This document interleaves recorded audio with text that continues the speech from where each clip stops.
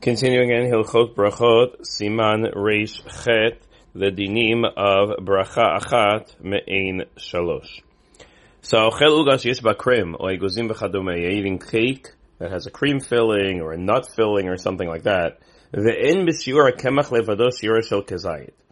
And there isn't a kezayit in here, he says the flour, but he likely means the dough itself.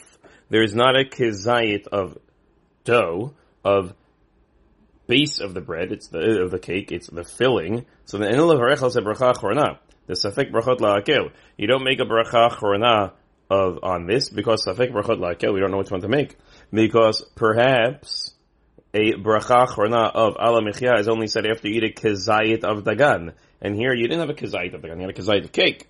But that cake included cream filling, or that cake, it was only a kezayit because it included a cream filling. It was only a kezayit because it included a nut filling. That does not qualify. Moving along, shata yainu berach borei prei gefen. You wanted to drink wine, you made a bracha of borei prei gefen. And they want to have grapes.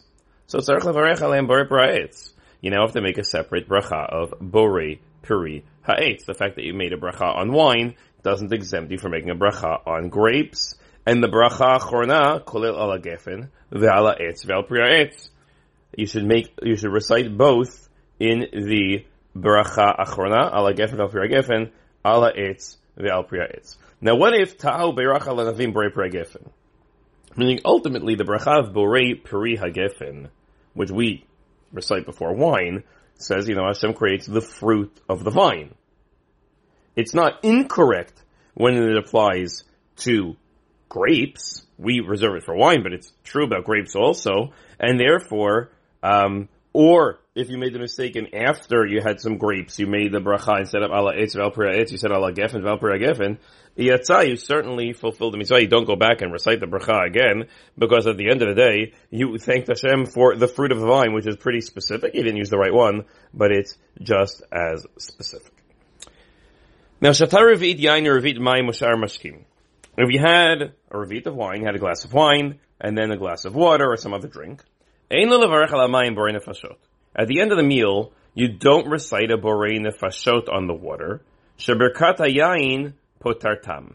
Because the bracha ala gefen val priya gefen works for the water also, kashem shebracha rishona yayin poter kol mashkin. The same way that at the beginning of a meal, if you make a bracha of borei priya gefen, you don't have to make another bracha on any other drinks that you're going to have during that meal. So too, if you make a bracha of ala gefen val priya gefen at the end, you also don't have to make a bracha on the water that you had during the meal either.